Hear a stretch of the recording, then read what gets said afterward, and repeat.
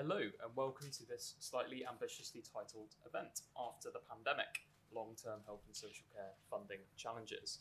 Apologies for the slight delay in the kickoff, but welcome both to those in the room and those joining virtually. My name is Graham Atkins, I'm an Associate Director at the Institute for Government. Thank you very much for joining us for this event, which has been supported by the Health Foundation. So, over the past 18 months, the pandemic has hit health and care services hard. The NHS has had to redeploy the vast majority of staff twice during the first and third waves of COVID, both to staff intensive care wards and to respond to COVID. The NHS still is operating with enhanced infection control procedures, which has reduced the amount of care it can offer. And as of July this year, and probably a figure that I imagine many of you are familiar with at this point, there were 5.6 million people waiting for an elective operation. That's almost 30% more than the kind of pre-pandemic equivalent in July 2019. But even before that, the NHS had a large number of vacancies, was increasingly undertaking large numbers of operations, and had routinely been missing all kinds of waiting times targets by increasingly large margins. So what can be done?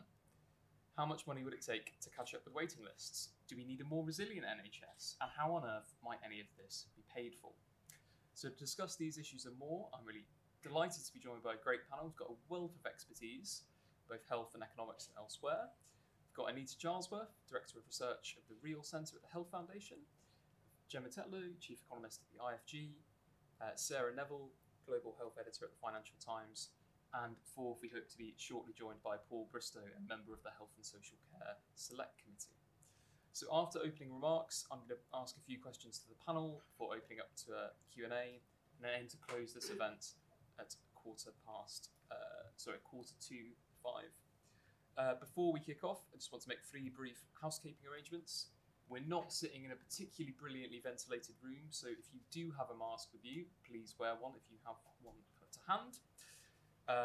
We will be live tweeting from @IFG events using a hashtag IFGcons21, so please do follow and tweet along. And this is a public event on the record, so there will be an audio and video recording uploaded online afterwards. So with that in mind, I'd like to kick off with you, Anita. The government set out big plans to build back better in health and social care. It's promised it's going to tackle growing waiting times and reform social care. So with all this new money going in, what is the outlook? What can we expect from health and social care funding over the next few years? Yes. So I'll first of all talk through the nature and of the pressures on the NHS, broadly speaking, over the decade, and then on social care. For the NHS, there are 3 very obvious things that we're going to need to address over the rest of this decade, and 1 very significant choice. So if I start then with the things that we're going to need to address, one of the absolute critical things, which at the moment is obviously an enormous uncertainty, is just what does COVID look like over the medium term. So we're moving from a pandemic phase of the virus to endemic disease. But what does that endemic disease quite look like in terms of scale and nature of outbreaks? How long are we going to be vaccinating people? How many people are we likely to have in hospital, kind of adding to winter pressures? Are they winter, or does it manifest in a slightly different way? And if COVID continues to circulate in the population as a significant issue, what sort of infection control standards do we need in hospital? And the latter point sounds really techie, but is actually really decisive in this, because the need for social distancing and infection control means that for any given number of doctors and nurses, number of hospital beds, we can see very many fewer patients, because everything takes that bit longer, and it's that bit more complex. So that's been actually one of the biggest effects, if you like, of COVID. It's that it's not so much, other than obviously at the very peak, the cost of the patients who were in the hospital directly with COVID. It's that to manage that risk in hospitals requires them to operate in a very different way. And that adds enormously to cost. And brings me to the second issue then, obviously, which is the backlog. So we're all very aware, I think, that there are 5.6 million people on the waiting list. That means probably we all know somebody who's waiting for care. But the expectation is that actually that is not the highest that the waiting list will go. So during COVID, obviously many people have not been able to, who were already on the list, have not been able to get treatment as quickly.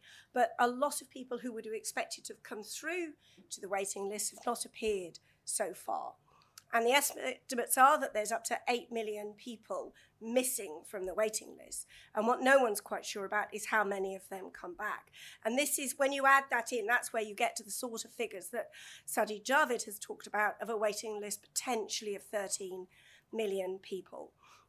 So the really toxic combination is 13 million people plus ongoing infection control, really constraining the way that hospitals could operate, and repeated outbreaks that mean that things like intensive care is under pressure, and we can't do surgery, planned surgery all year round. Those are the third thing, though, is that the NHS, for those of you who are Lewis Carroll fans, I always like to describe it as like the Red Queen. By and large in the NHS, you have to run to stand still. So there are more of us in this country. We are getting older. We seem to be having more chronic disease. And also, very wonderfully, it's problem of success, we can do more. So to maintain standards, we're having actually to provide more care, and that costs. So those three things together, if you take sort of, reasonably optimistic assumptions about COVID, assume 75% of that, those missing patients reappear, some fairly modest assumptions about underlying pressures, you're into a scenario where the NHS is going to need funding growth that exceeds inflation, exceeds economic growth for the rest of the decade, rather than the sort of 3 years that has been so far we've identified as receiving the levy money for. And then the big choice, I think, for government, which will come out, I think, as quite a theme in the COVID inquiry, is how far we prioritise resilience.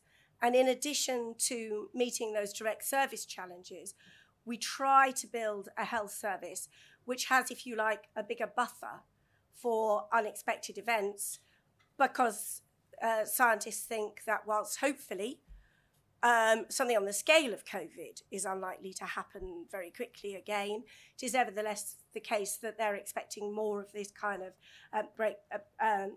infections to appear. And we went into COVID with fewer doctors, nurses and beds and scanners than most of our European partners and North American countries, which meant that we had very little capacity to deal with this. And obviously, if we wanted to have more resilience, that means you're not running your system as hot on the peak of efficiency.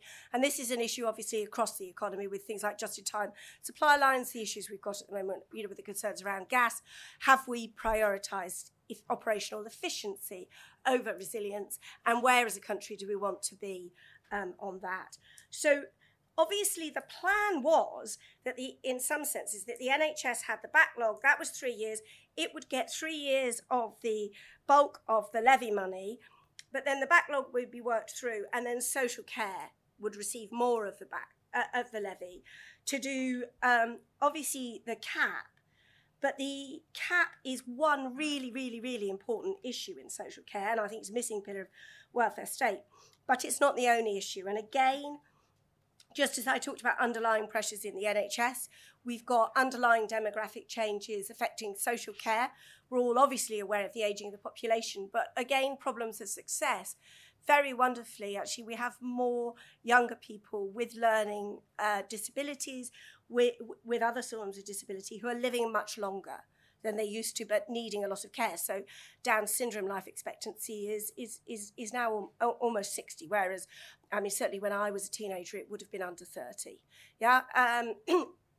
So those issues, equally in children's services, issues, expectations are also rising. If you take children with autism coming into adulthood, their parents, their families, they themselves want to do a lot more than just live.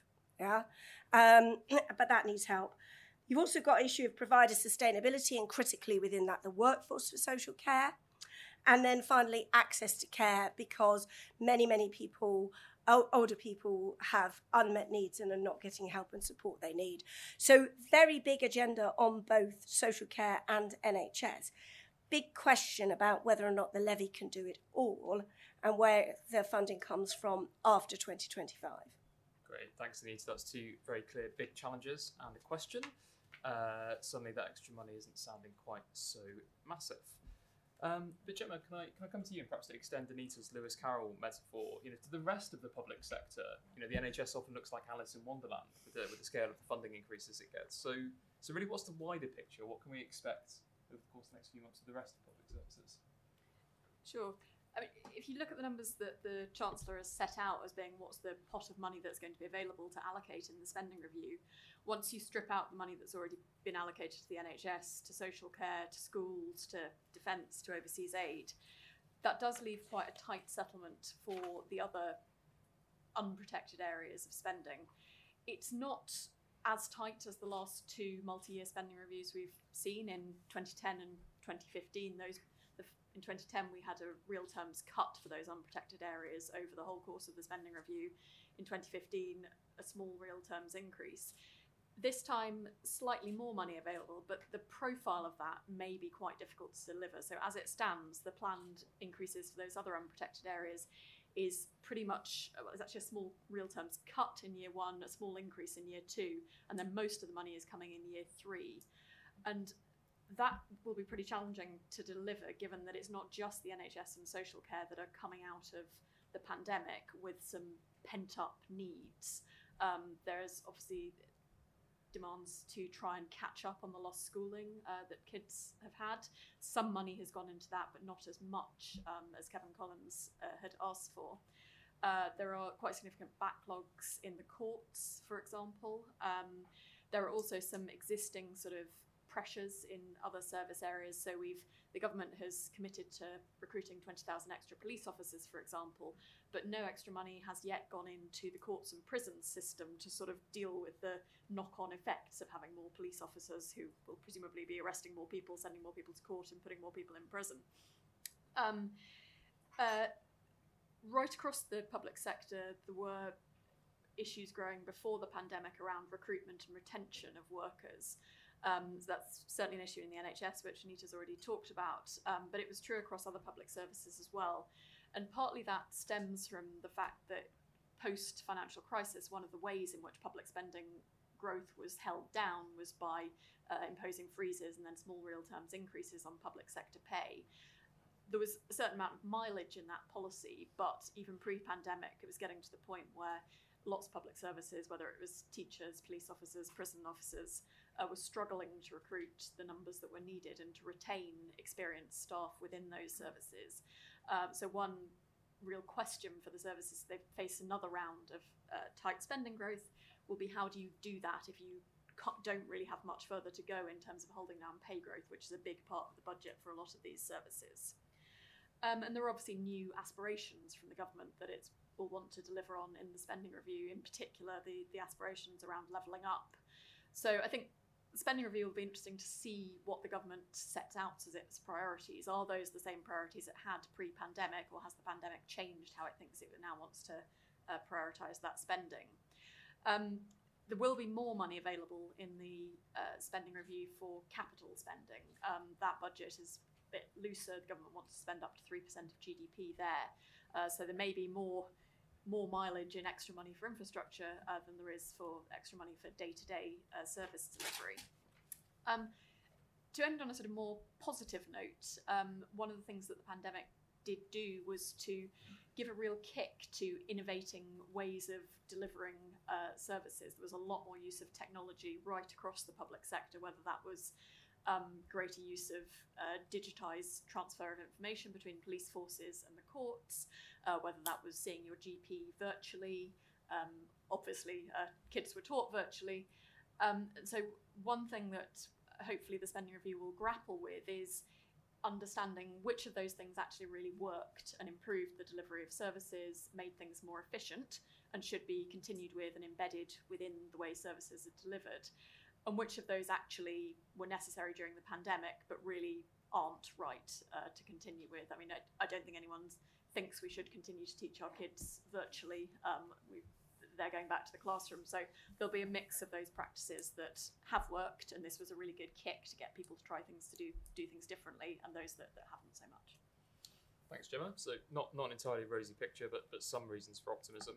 So Sarah, if I could put a very practical question to you. I mean, there's loads of staff vacancies. There's still quite a lot of bed shortages. We're still caring for some people with COVID in hospitals.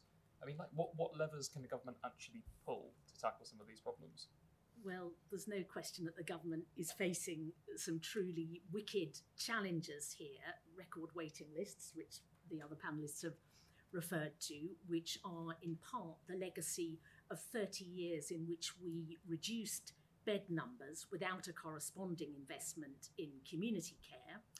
We've got a terribly fragmented social care system for which, as became all too apparent during the pandemic, neither the government nor the NHS has ever really taken responsibility. So there was nobody to fight the sector's corner when it came to getting supplies of PPE or getting their fair share of testing.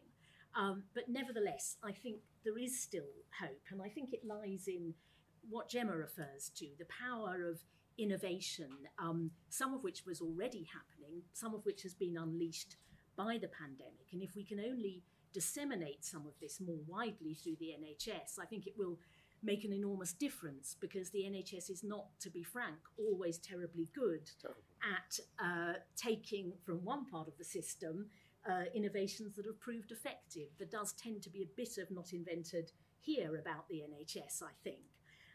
It was interesting actually to see that mentioned with the appointment of General Sir Gordon Messenger to review NHS leadership. That's obviously partly what he's going to be looking at.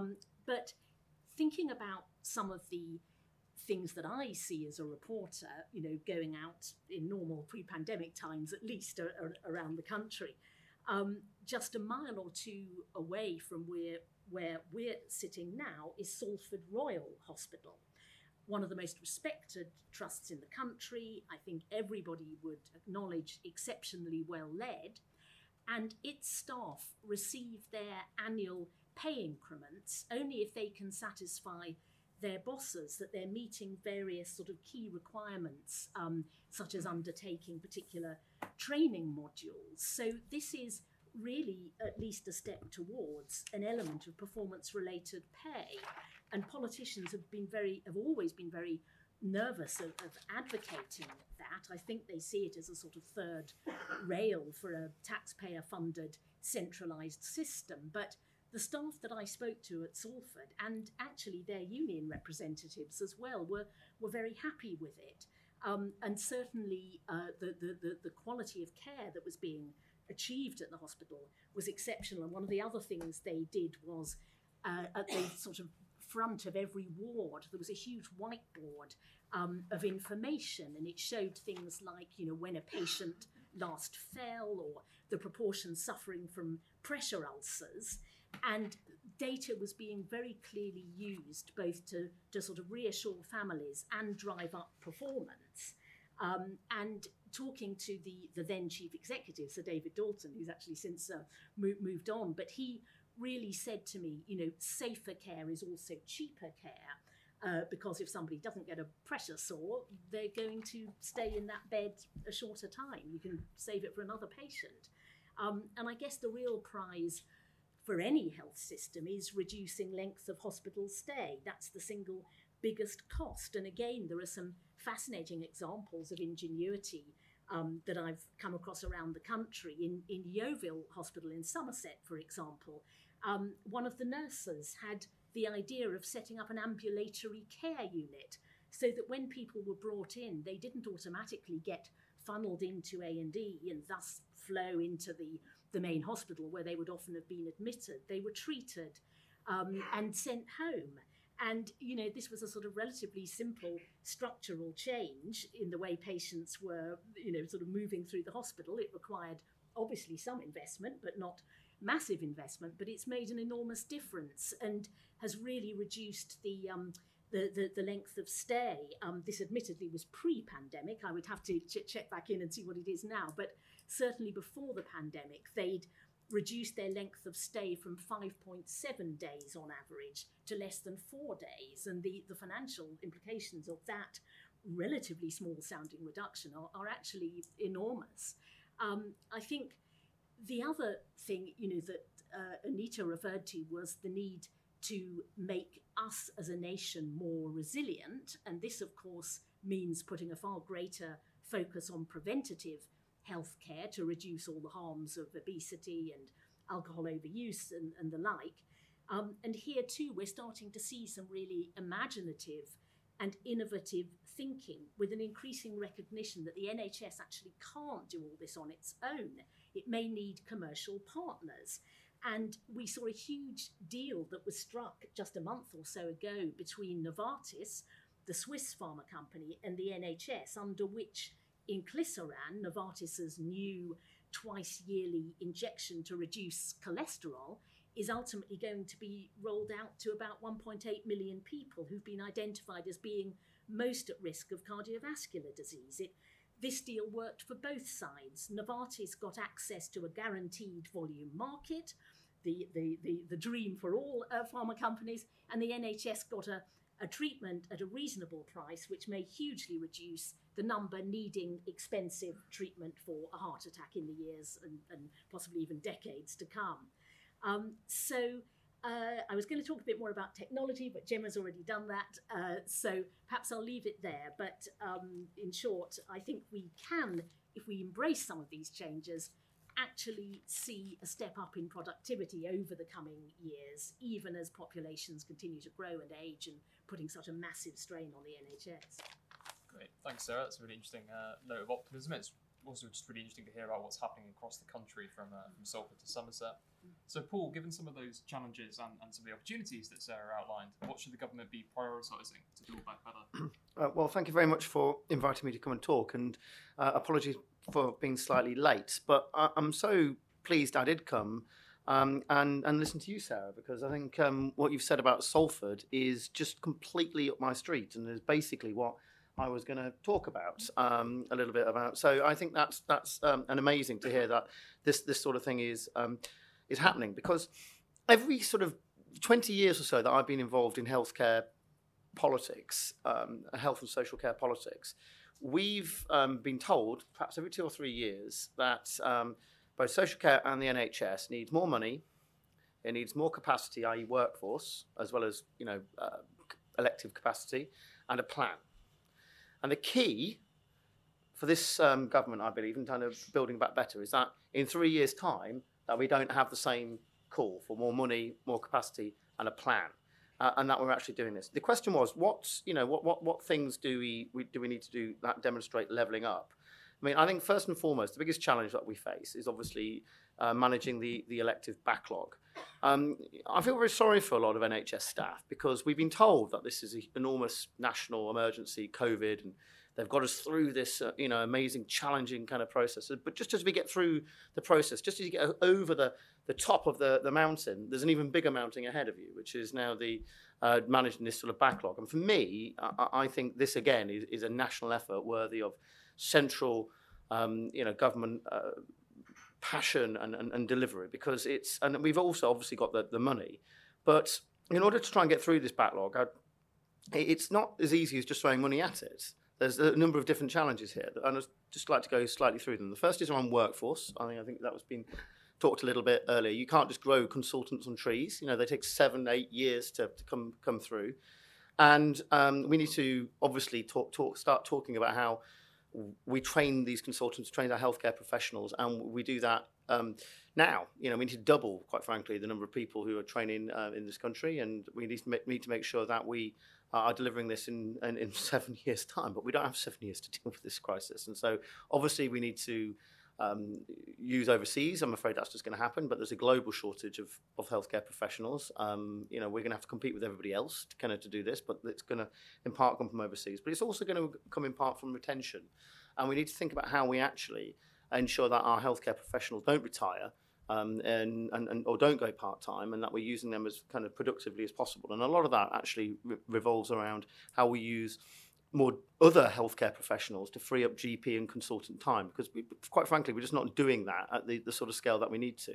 And the reason is certain legislative things we can do around extending prescribing, but why are GPs still prescribing the pill? We really need to be ensuring and freeing up that clinician time to get them doing what they should be doing, which is treating the sick. We need to be ensuring that surgeons are not spending one day a week in the in theatre. They need to be spending far more time doing that. Some other issues around capacity. One thing I do worry about, because I whether it's true or not, I heard several stories about some sort of ideological reluctance from some in the NHS to use independent capacity that we've quite frankly the government have had to purchase in to use. That we can't have the luxury of that anymore. We've got to kind of get away from the politics of that. We need to power through these elective backlog. We need to the surgical hubs and the diagnostic hubs. Well, surgical hubs have been talked about. Diagnostic hubs, I think we also need as well. And we also need to think about tariff, I think, as well, because at the moment we're talking about changing tariff, which is payment by results, and health bill going through Parliament. For me, we need to ensure that we have a tariff system that allows us to power through hernia, power through cataract, power through hip and knees, which are going to be a significant proportion of the backlogs, these big volume elective procedures. I could talk to you quite a long time about how we reform tariff, but I don't want to bore everybody.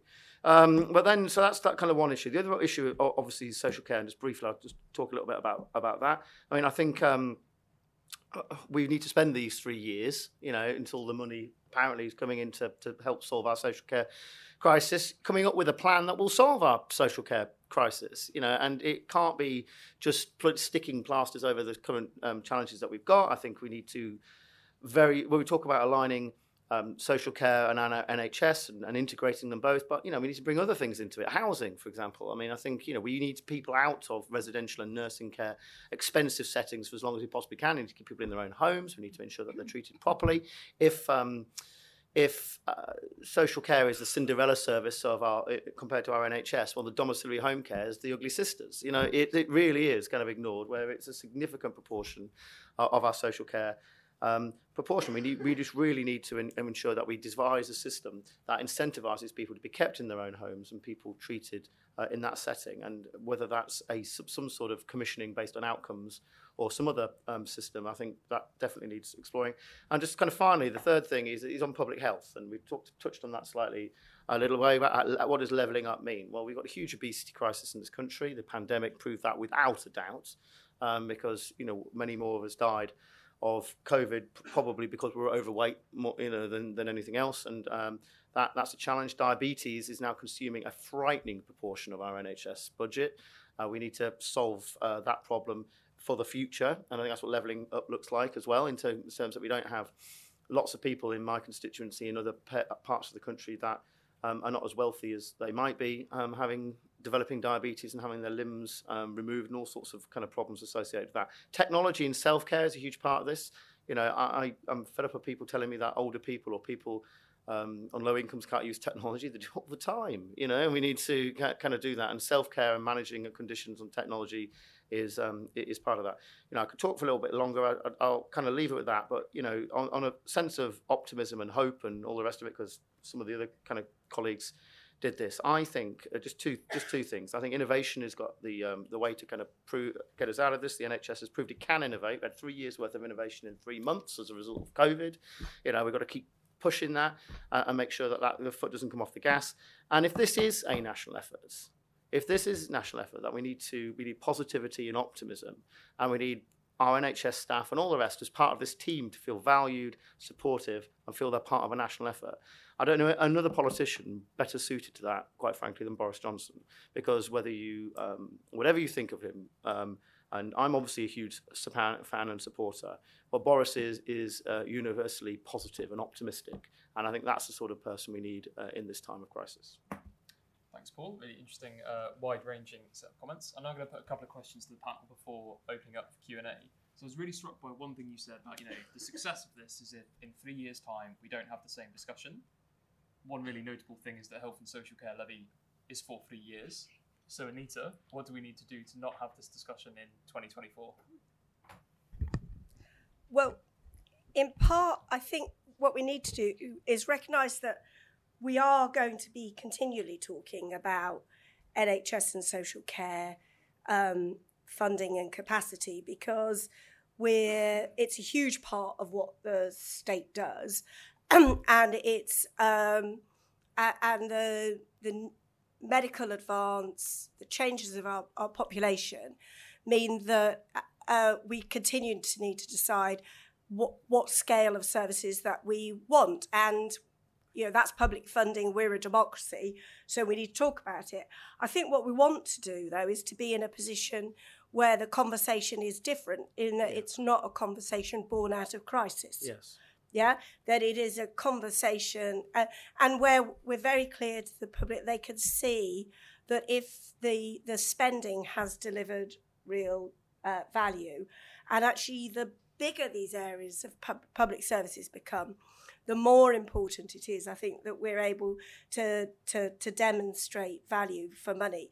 But both because it's so much spending, it has implications elsewhere. But also, actually, I don't think you can continue to make the argument to the public unless they're very clear that you're spending every pound very, very, very wisely. But I think it's eroding confidence to think that this won't be the core of politics for the future, but hopefully it's about the politics of success rather than the politics of crisis. Yeah, I'd take that. Thanks, Anita. I think that's a really interesting point. So if the challenge is demonstrating value for money, obviously a lot of that is really about data. I mean, in Gemma, what do you think the government needs to be looking at or collecting data on in order to actually show that this spending is delivering something? There's lots of the NHS where there is fantastic data. We had amazing real-time information on how many people were in hospital with COVID, how many beds were occupied. All of that sort of data on the sort of acute end of healthcare is fantastic. We have much, much worse data on what's going on with community healthcare. We have very poor data on social care, in part because it's fragmented across with lots of different private providers. And I think that did show through in the pandemic that you had a real focus on the problems in hospitals. It was much harder to get a handle on and really kind of get the public to understand what the issues were with what was going on with social care and with domiciliary care, which Paul talked about. So I suppose my one call would be, let's get good quality data on community care, on social care, to really understand what are the problems, what are the gaps, where have those services been scaled back, and where do we need to do more. And I think that might help to perhaps slightly overcome the tendency that political focus always goes on to the urgent over perhaps the important. If we had a bit more sense of some of that important but not quite so headline grabbing work, that might help. That's a good point. And I think, Paul, I'd be really interested in your views on this. I know you're interested in data in general. I mean, what more do we need to gather so we're looking at a national health service and not a national hospital service? Well, on data, I mean, I think I'm a huge supporter of better use of data, because I think that's how you kind of track performance. And I think what we really need the problem as I see it is, and the health bill may come some way to solving this problem, is that there was a huge tendency some time ago to seem to be quite fashionable to try and let's take the politics out of the NHS, let's make them independent and all the rest of it. But as Anita quite rightly said, you're never going to take politics out of the NHS because it's a huge political issue. It's a huge element of what the state does. And when you have a problem with operations or something, people write to their MP. They don't write to Sir Simon Stevens or anyone else in NHS England. They obviously write to me. In Peterborough. So I think. An element of political kind of involvement in politics in our NHS is good, and it comes down to this data point, because if you are going to hold NHS chief executives who are paid, or trust chief executives are paid huge amounts of money to account for performance and general KPIs, then you need the data to kind of prove that, and it helps for better decision making. We also need to throw open the windows and have an element of transparency in our NHS and figure out how they make decisions. You don't have a situation where for hip and knee replacements, they're rationalised hip and knee replacements for those who have a BMI of over 30, or in some alarmingly cases of over 25. That's me out. But these kind of decisions can't actually be taken and concealed on page 243 of a 400-page document hidden online somewhere. We need far more kind of transparency over decision making in our NHS in order to get value for money. And ultimately, the only way we're going to manage this elective backlog is if the NHS does become more productive and we get value for money. Thanks, Paul. So I just want to talk about one kind of wider theme before we go to an audience Q&A. We talked a lot about immediate pressures and the backlog and staffing. But over the longer term, I was really struck by Anita's point about resilience. Has the pandemic illustrated the need for a more resilient health service? Sarah, you wrote a really interesting piece for the FT the other day about what other countries outside the UK are doing. Is there a case for a more resilient health service after this? I think there's absolutely no question that health has to be at the heart of levelling up. And there's, I think, one way in which the NHS can actually play a crucial role, which hasn't been mentioned so much in the levelling up documentation, but it's this phrase that one started to hear about the NHS being an anchor institution. In other words, an institution that not just provides healthcare in a community, but also provides high quality jobs, that has a commitment to procure from local businesses. So it can actually play a role in driving up the economic health of the community, and health and wealth are obviously very inextricably mixed. So I think that's something that we do all need to think about, alongside the more obvious ways in which we need, as other panelists have mentioned, to act on preventive public health. As we all know, has been shamefully unfunded over the last decade or so. It hasn't remotely kept pace with the uplift to the NHS England revenue budget, and Public Health England came under enormous attack in the earlier part of the pandemic, but it had faced absolutely eye-watering cuts. I think its budget was cut by 40% over 7 years. So there is an enormous challenge here, but there's also an enormous prize, I think, in terms of making us a more resilient population. Thanks, Sarah. So Anita, public health, shamelessly underfunded. Do you agree? And what should priorities for resilience be? Well, certainly the economic evidence, if we're trying to look at how to achieve health outcomes cost effectively, is that £1 spent in prevention, and typically the sort of services that Public Health England and local authorities deliver, is 4 times more productive than £1 spent on the treatment end. And it's been the goal in the UK, and as it is actually in many other countries, to shift the focus of the NHS from, as someone said, a sickness service to genuinely a health service. So there's one where taxpayer, health service and individual interests are all aligned. We'd all like to live healthier for longer. So looking at the balance of spending between day-to-day running costs and public health is right. It's also the case, obviously, that if we're thinking about how we build our resilience for future health shocks, services are part of resilience, but actually a population that is healthier is also part of the resilience. And that's money we'll never regret spending. So, if actually we could tackle obesity, reduce smoking, even if there was never another pandemic, Yeah, that spending has not gone to waste. You know, it's not like when we did the flu planning a decade ago and we had Tamiflu stock stuck in a warehouse somewhere, you know, that aren't doing anything until you actually have the crisis.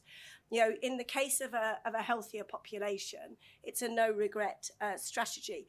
But I guess it's worth saying that whilst the NHS and public health services can do a lot, this is also actually about a much wider agenda to improve health, and this is where having a health component to the levelling up agenda is so critical. Thinking about what communities need to become healthier, thinking about the role of business as well, and thinking about the contribution of other public services like transport, like education.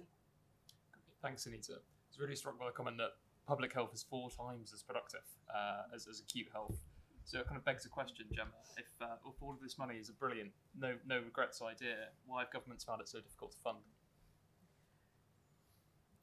I mean, I think that comes back to at least in part, to points that we've mentioned before. Public health is not quite as obvious to people, and the underfunding of public health tends to manifest in problems that take quite a long time to develop, and it's not quite so obvious the link between the lack of investment in public health and what the problem is. So the thing you see happening acutely is lots of people ending up in hospital with diabetes, needing amputations, but it's not obvious that might have stemmed from a lack of investment in public health. So I think they're slightly slower burn issues. I think better data could help with that, to understand what is being done on public health.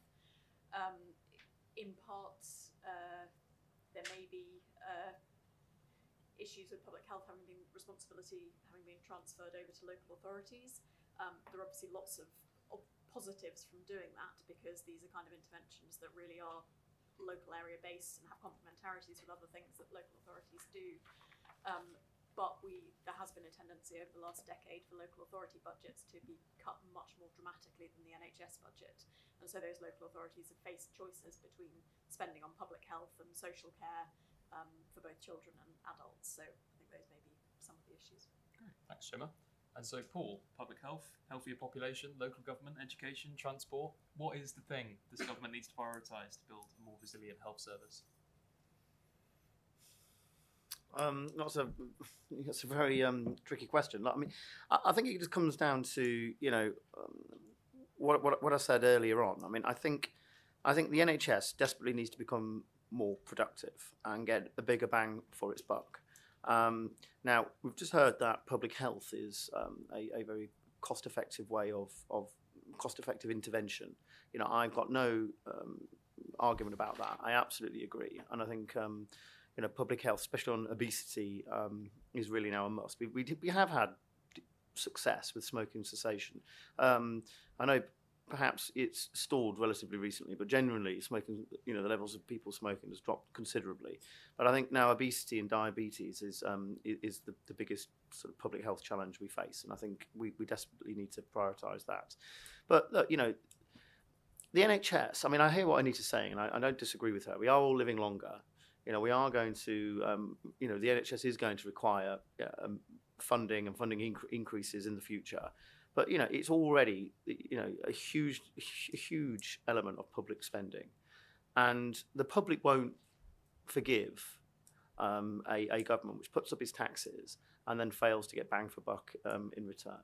And that is the biggest challenge. It's about making sure the NHS is more productive, and that probably involves kind of issues in three areas. And I've kind of said it previous fringe. The first is on management, and I'm very pleased.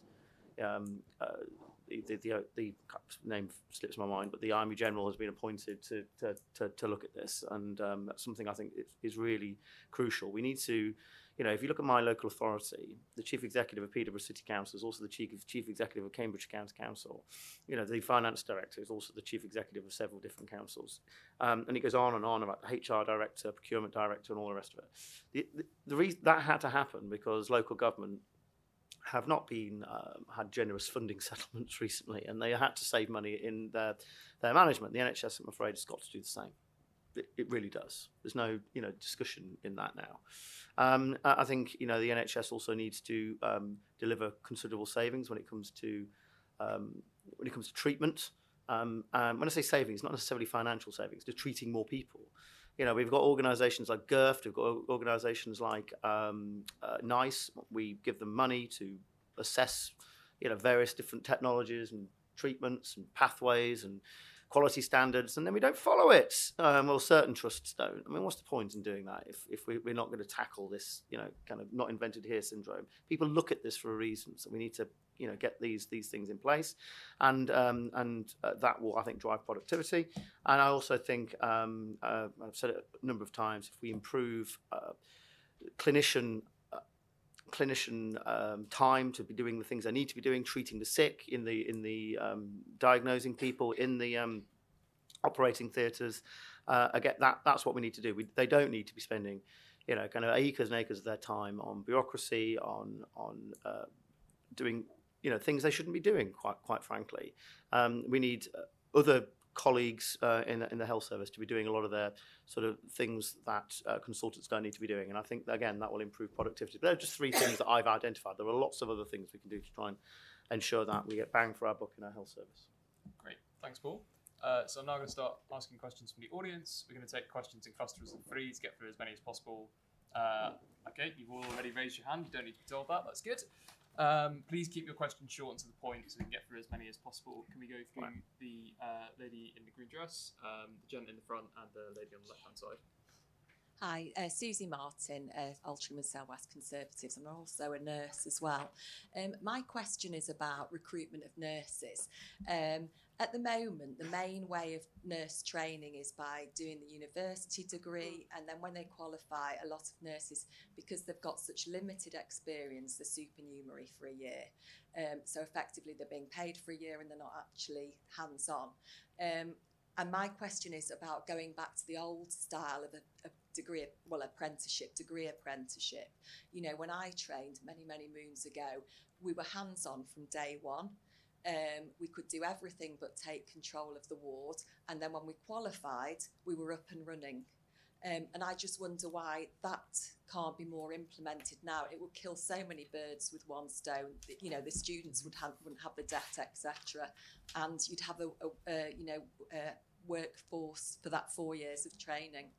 Great, thank you very much. Yep.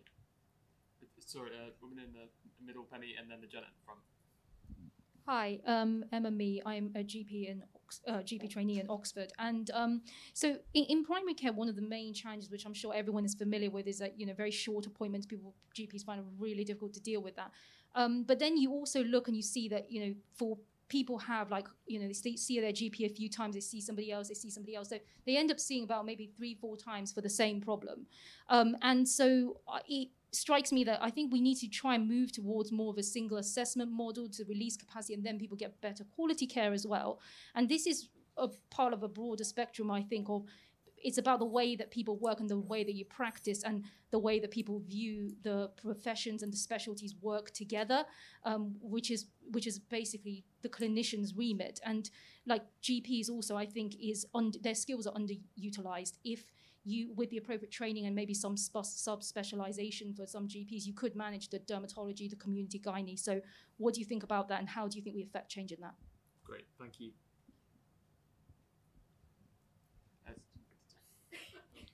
Hello, Tony Johnson, Cheadle. I just wanted to ask about governance, because I think that's vital, and the accountability.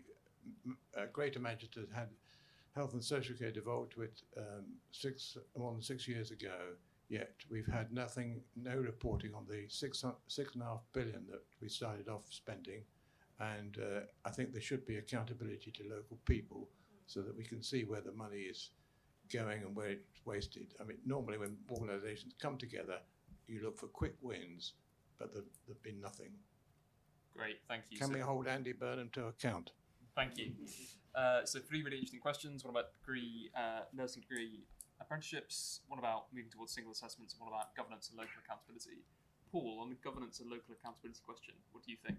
Well, I mean, I completely agree with the gentleman. It's similar to what I said, really, in my remarks. I think we really do need to have political and accountability on performance. You know, like, as I said to you earlier, I think whether it's NHS England and specialised commissioning or whether it's localised commissioning, I sometimes feel frustrated that there is no way to influence the criteria in which that's being applied. My CCG, it's slightly different because it's a different thing, but my CCG has only just reinstated fertility treatment. It's one of the only sort of areas of the country that didn't offer fertility treatment on the NHS. Now, whether you feel they should or shouldn't, this was looked at by NICE and said that they should, and they've totally just ignored it because of short-term funding pressures. And when I kind of challenged this as an MP on behalf of my constituents, I was told it wasn't any of my business. But, ultimately we ended up with, all the MPs working together, and we ended up getting it re-established.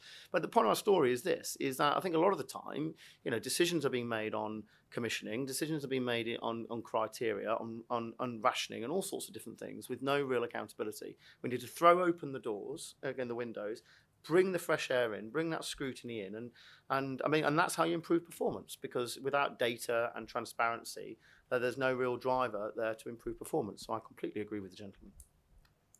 To let the sunshine in. Anita, what about nursing degree recruitment? Is that a solution to the workforce problems? So I do think apprenticeships are really important route into nursing, and there is now the degree level apprenticeship. I think it should be a goal to expand it more, and I think that for three reasons. I think one, it's important for numbers, but secondly, I think there are some of the areas of nursing that are struggling most. If you take learning disabilities, mental health, community, areas that often took people from other walks of life first, with different range of rich lived experience, which it's really valuable. They don't necessarily want or can able to just go off to university and study that way. You don't reduce the standard by doing a degree level apprenticeship. You keep the standard exactly as high, but you get all that richness of lived experience. The third thing is the point that Sarah made about this horrible bit of jargon, anchor institutions. So we've got lots of parts of the country where we've got people who need good jobs, yeah? And we've got lots of parts of the country where the NHS struggles to staff. Coastal areas, more remote areas, very common here.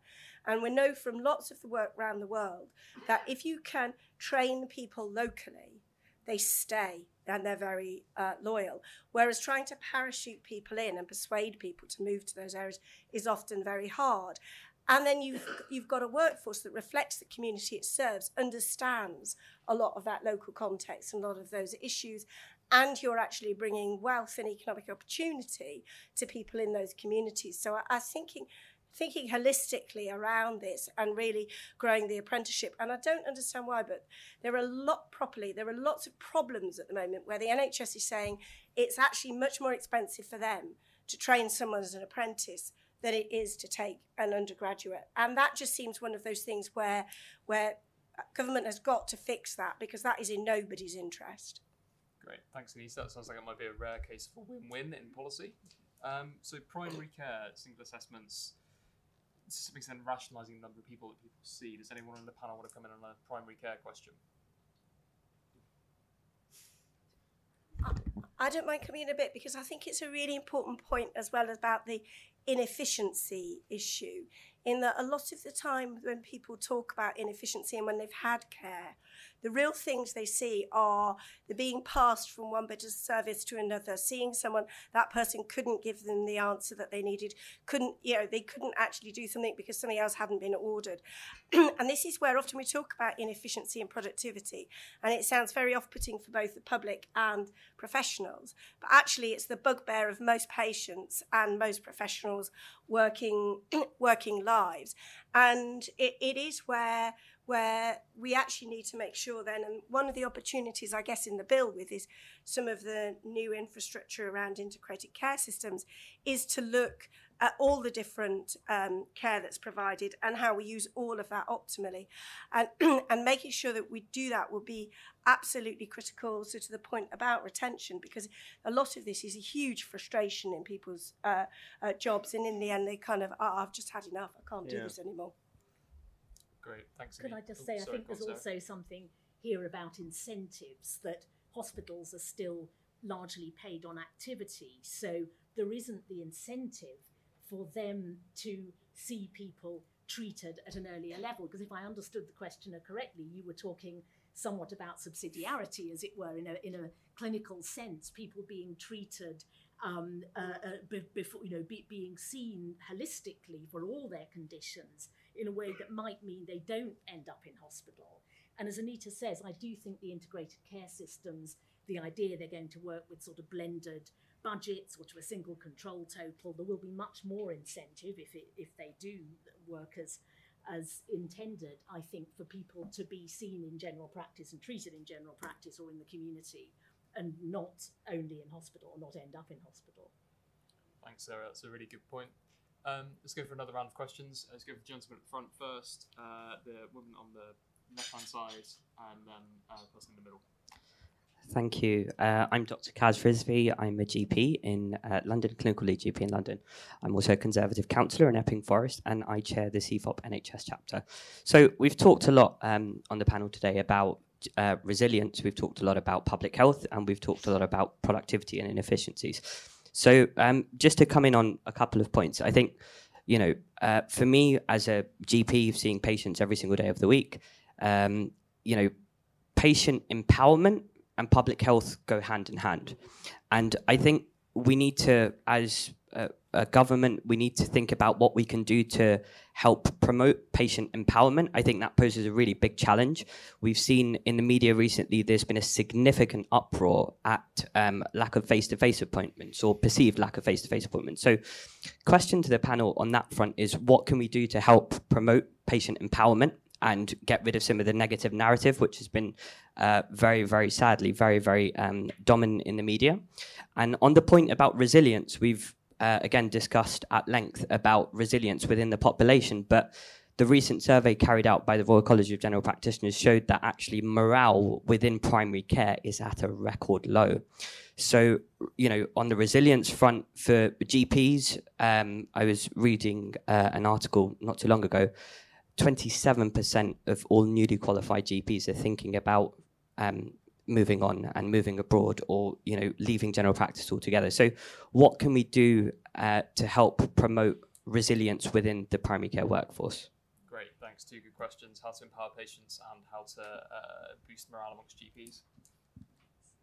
Thank you. Rachel, you made a really good point earlier, Paul, when you said about keeping people in their homes, taking care of them, providing them with dignity and care is incredibly important, and within the system that should be incentivised. As you'll probably be aware, unpaid carers, their family, their friends, provide a massive amount of care to people that, for whatever reason, are failing to be independent in that way. Does your incentivisation extend to those unpaid carers? Great, thanks. A really interesting question about unpaid care.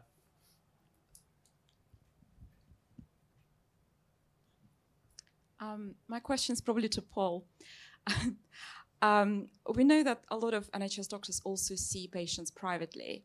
So I was just thinking, what about disincentivizing NHS doctors, or forbidding them to see patients privately until the issue with waiting list is sorted? So at least temporarily, because I personally know people who tried to get appointments through their GP, NHS GP, and were unable to, but when they went private, they were able to get appointments. Great, good question. Paul, I might put that to you first. Should we be forbidding doctors to do private work?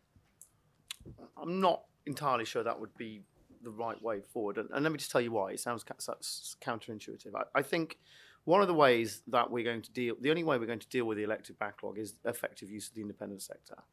And the independent sector did provide to capacity during COVID. They did. But this is going to require a monumental effort, and there has been a deal struck with the independent sector. But the NHS, a lot of the time, is not really a very good customer.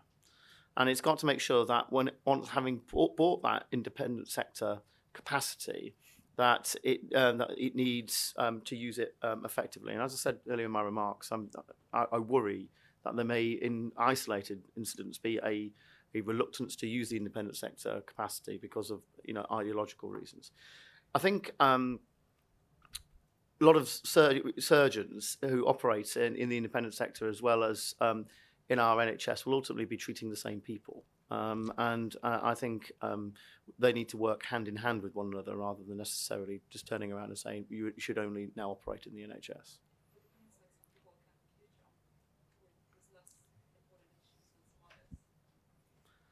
Well, I mean, I think the vast majority of the backlog is not, believe it or not, is not necessarily. I mean, there are going to be elements of serious sort of operations. I mean, all operations are serious. Please don't misquote me. But yeah, I think a lot of it is going to be hip and knees. It's going to be hernias. It's going to be cataracts, and these are important because they deliver quality of life issues. I would hope there would never be a situation where someone who requires quite an urgent cardiac procedure does not receive it because someone is privately paid for a hernia operation. I don't think that exists.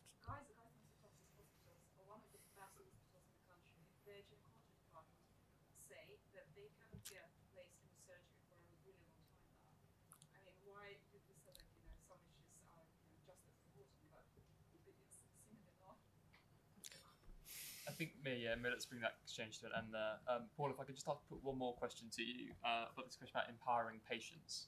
What do you think about that? How could the government try to better empower people to make decisions about their own health? Well, I think it's part of it. Again, it's what I kind of said in my remarks. I mean, I think there is an element of, we assume, for example, if you're old, that you can't use various different technologies. I think that's been proved to be completely wrong, actually, but believe it or not, through COVID, because we've had to keep in touch with people and talk to people around the country, and Zoom has been used, and a lot of older people have been perfectly capable of using it. But it's. I also think that a lot of it is also about upskilling our population with the use of various technologies. I think various remote monitorings and things like that are perfectly I think very worthy of investment, and making sure that our population are able to check their own health. I also think the self-care is also a significant issue. Once you take away something that people have been used to, it's very, very difficult then to tell them to go back. And I think a lot of the kind of issues we're facing at the moment with GP appointments is because people were very used to being able to go and see their GP whenever they needed to. Now, capacity has increased significantly. I do think there needs to be an effort for anyone who needs to see their GP face to face should be able to do so, and I think it's absolutely wrong that's not the case. But I also think it's the public should understand that just because you've got a runny nose, it's not an excuse to go and see your GP. Great, thanks, Paul. And Anita, on this question about kind of workforce retention and workforce resilience, what might be done about that? So I guess a couple of things for primary care. I think we do need to worry about the atmosphere around primary care at the moment, and how we can get, probably part of this is much clearer communication with people about what to expect and how the service is going to be run. So we have done, as people have said, sort of like 3 years of innovation in 3 months. Yeah, and in some places then, how to get through, how to access, how to use the service is very clear to people. But in other cases, perhaps not so. And there's a point of stabilising the model. But also, I think this matters both, so that people can use services well and get what they need, but also that actually the atmosphere around primary care at the moment risks becoming a vicious cycle then, where people who work in primary care just feel like they can't do a good job. That it's too stressful, and they leave, and then it becomes worse. Part of the answer in primary care is about, which is what is happening at the moment, is about moving from a model which is principally or predominantly GPs to a full team and workforce, and that is happening. But again, that needs to be carefully communicated so people's expectations are clear, that you're seeing a physio because the physio is the right person to you, not because the GP is being difficult. So that's a key part of it, but also links partly to the point about patient empowerment, because there are a range of cases where, for example, I mean, we know in this country, we've worried about it for years, that we don't use the skills of pharmacists as well as we could, and we don't use the high street pharmacy as much as we could. We know that things like So, for example, we funded a project which looked at where children had turned up particularly babies, actually, young children, turned up in A&E with fever. And it turned out that they actually really didn't need to be there. Primarily, this was about reassurance. Yeah. In the moment when their baby's got a raging temperature and they're really scared, they're not very receptive to anything. But once you've been there once and everything's calm and they've established that the baby's okay, that's a really good moment to teach the parents to say, if this happens, and these is the set of combinations, then this is what you do, yeah? And this is what you should be worried about. But actually, if it's this, then you can manage it in the following way. And you actually give people more confidence and more skills for the next time. And there are moments, aren't there, with these sort of interventions where we go from just the narrow interventions, you know, to broaden that out to support people so that they feel more skilled and confident, and finding those opportunities for that intervention. Chronic disease is the obvious one, where you put on all the programmes, and some of the expansion in the GP workforce is with this idea of things like social prescribers and others who can do more of that to help skill people up so that they feel more confident with their own health and often actually as much with their loved one's health. Great, thanks Anita. I think the only question we haven't come to so far is just this question of unpaid care and the support the government offers to people to do unpaid care. Does anyone on the panel want to come in on that? I'm very happy to. I think, sorry for not answering your question. You directed it to me. I absolutely agree with you.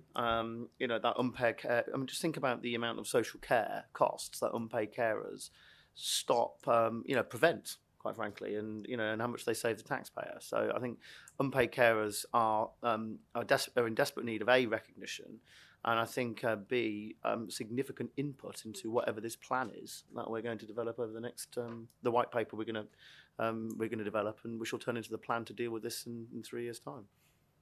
Great, thanks, Paul. I think we've got time for one very short last question. I'm going to come to Richard in the middle row. Tell you what, no, sure, that's fine. Yeah, let's go to this gentleman. Sorry, Richard, for the question another time.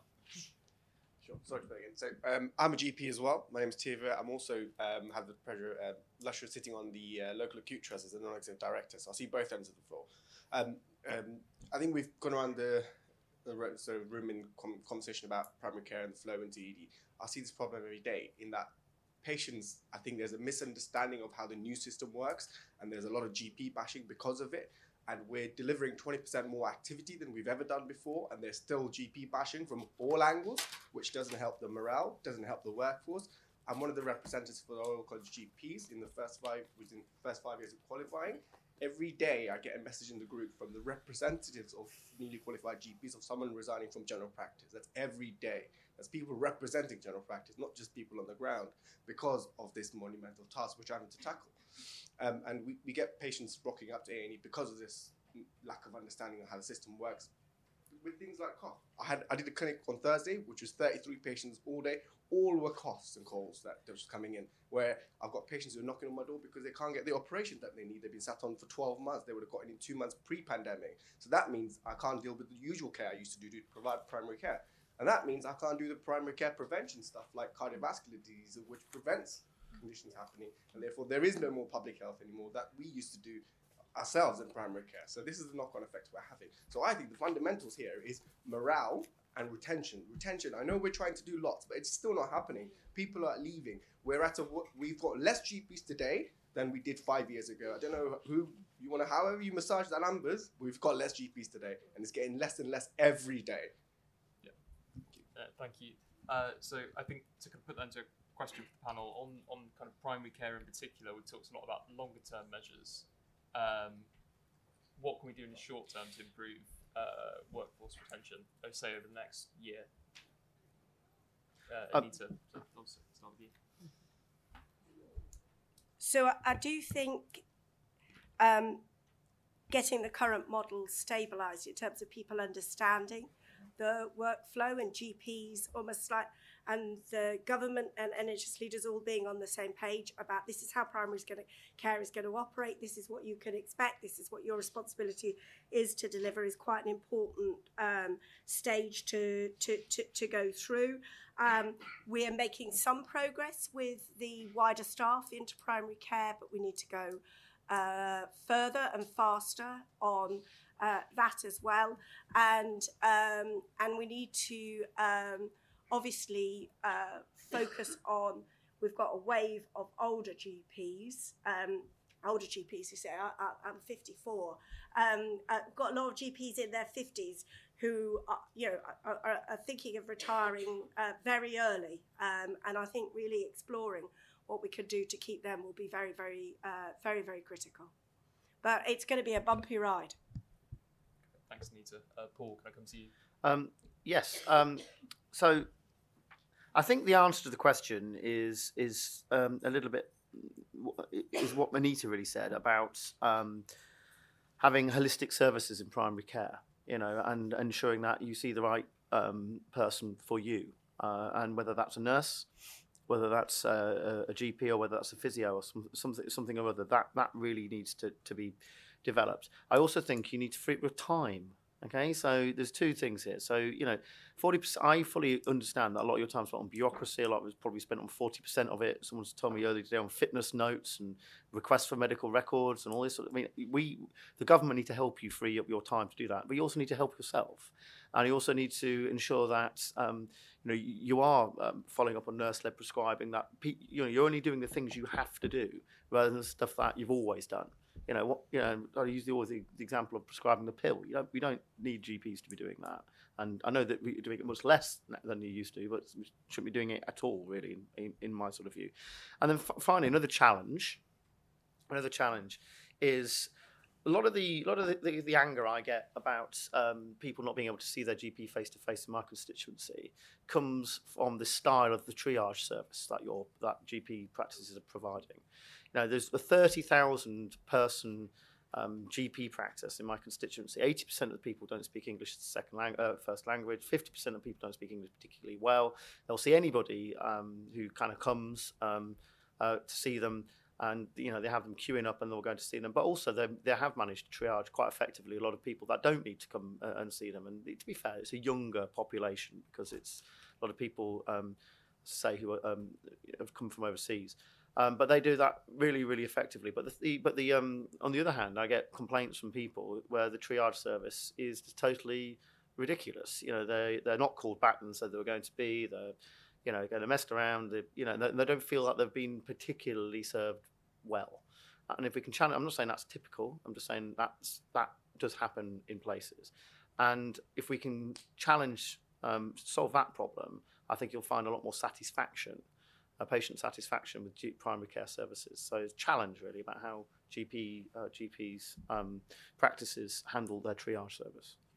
Great, thanks, Paul. And Sarah, are there any final comments you want to make on primary care? I was just going to make a point about the structure of primary care that we have in this country is by and large a structure in which somebody wishing to become a GP partner has to invest in that practice, and I think and take on the sort of massive admin burden that comes with being a sort of co-employer almost. And I think that's created considerable problems in recruitment, particularly in poorer areas where people, don't feel comfortable investing in the sort of bricks and mortar of a surgery. So I think a move towards more recognition that in some areas, particularly, we need more salaried GPs. I mean, of course, we are getting more of that, but I think that could be one way of helping the recruitment, because no wonder these 50-something doctors are getting exhausted, after 30 years of not only practicing medicine, but being a sort of small business owner, in effect. I mean, that's a very exhausting sort of duality. So. Great, thanks, Sarah. And with that, I'm going to bring the discussion to a close. For those looking for more reading on public services, I'd self-interestedly recommend the IFG's annual performance tracker. Do check out the Health Foundation's Real Centre, which has got a wealth of fascinating analysis, data, evaluation. It's a geek stream. This is the final IFG event of the day. We've got a packed day tomorrow, starting with a discussion about the impact of technological change on public services. The Exchange Room on at 8. So for those up early, or for those who don't go to bed, please do join. It is an excellent panel. Thanks for attending. Thanks to those who asked questions. Thanks for the brilliant discussion.